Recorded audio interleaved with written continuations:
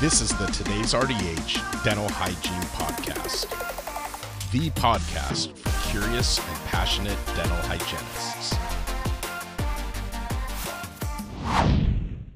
Hi, Kara RDH here. I want to thank Philips Oral Healthcare for sponsoring this podcast audio article. Be the first to know the latest from Philips when you join their email list at philipsoralhealthcare.com.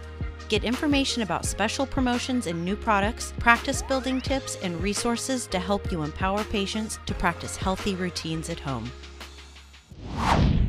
A Plea to Dental Hygienists to Get Outdoors by Ryan Clough, RDH MEd. Today, more than ever, we live almost devoid of natural stimuli in our homes, in our cars, at work, and when we relax. Most of our experiences are manufactured for our comfort. For most people, their time outdoors consists of moving from a climate-controlled building to a climate-controlled vehicle, and this cycle is repeated for days and even years. Regardless of whether you live in Phoenix or Minneapolis, you're able to avoid the weather 99% of the time. We're even able to control much of what we hear or see.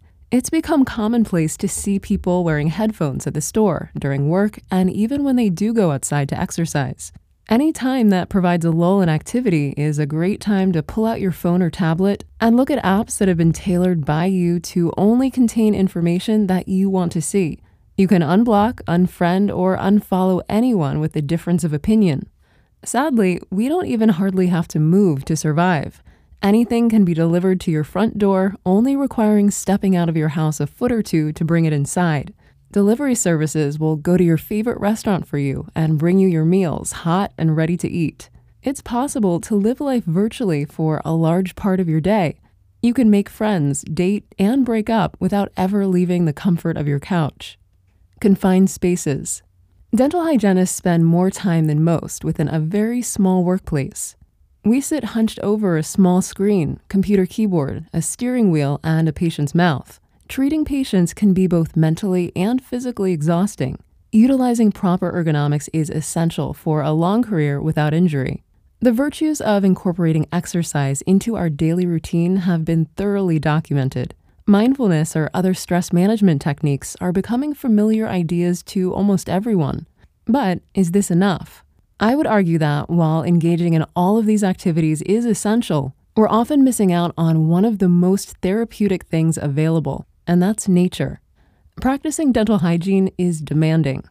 It seems like every dental consultant's answer to increasing production starts and ends in the dental hygiene department. They recommend shortening appointment times and increasing the load with sealants, whitening, and pushing the hygienist to sell.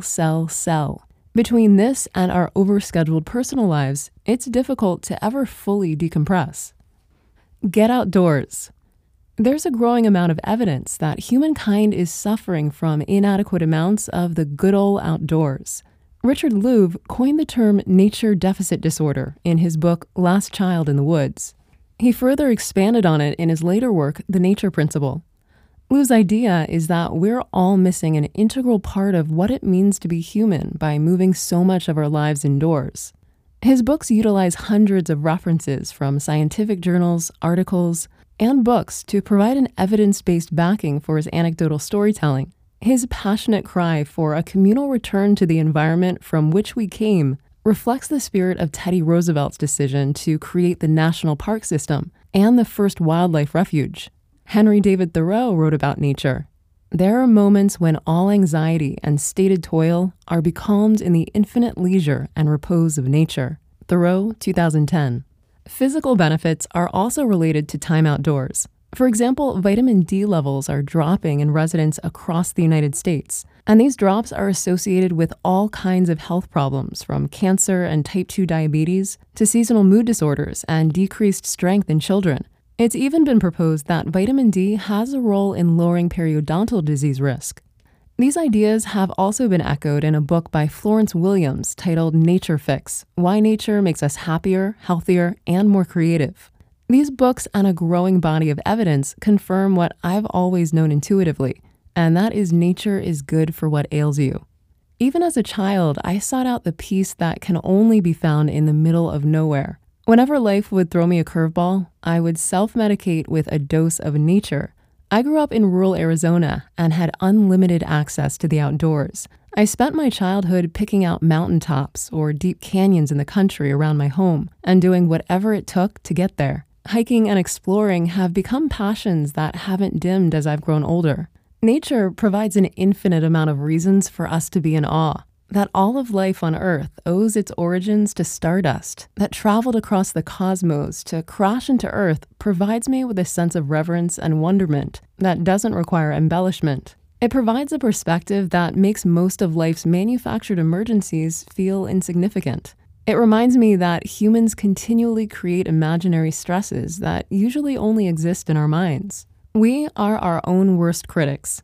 It's tragic that the myriad of positive, life-affirming things that happen throughout our lifetime aren't celebrated in our mind with the same vigor dedicated to reminding us of our failures.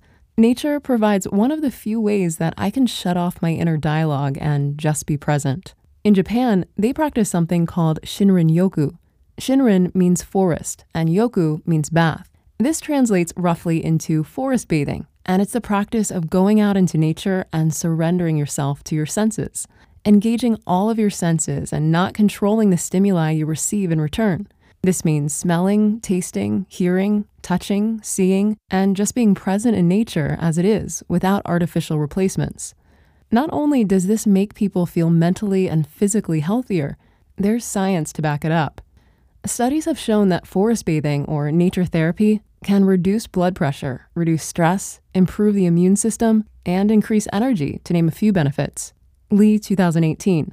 The mind-body connection isn't a new concept, and it shouldn't be surprising that mental wellness provides physical benefits too. Just sitting there. Dental hygiene is a stressful career. My father is a dental hygienist, and we'd both go to work in the morning, him to the dental office and me to bale hay and build a fence. At the end of the day, he would sit back in his chair and tell me how drained he was. I still remember laughing at him and telling him that his job was easy. You just sit there. He had the last laugh, though. 2 months after graduating and working in private practice, I found myself calling him up to tell him that now I understand what he was talking about. It's both mentally and physically exhausting to deal with so many different personalities while working in an area the size of a baseball. Humans were once intimately connected to the earth and relied on it to provide everything we needed to survive. The current disconnect we have from the natural world is in no way natural. Our lives have become so sedentary that we pay money to go to a building and walk on a treadmill that doesn't go anywhere. It would be funny if it wasn't so sad. This weekend, do yourself a favor and spend an hour outdoors.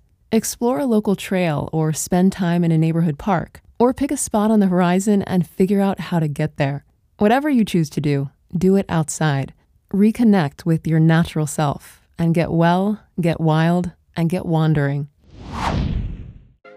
I hope you enjoyed that audio article. Thank you again to Philips Oral Healthcare for sponsoring and for supporting dental hygienists everywhere. Don't forget to visit philipsoralhealthcare.com to get email updates for dental professionals. Thank you for listening to the Today's RDH Dental Hygiene Podcast. Subscribe on Apple Podcasts, Google Podcasts, Spotify, Stitcher, or wherever you listen to your favorite podcasts.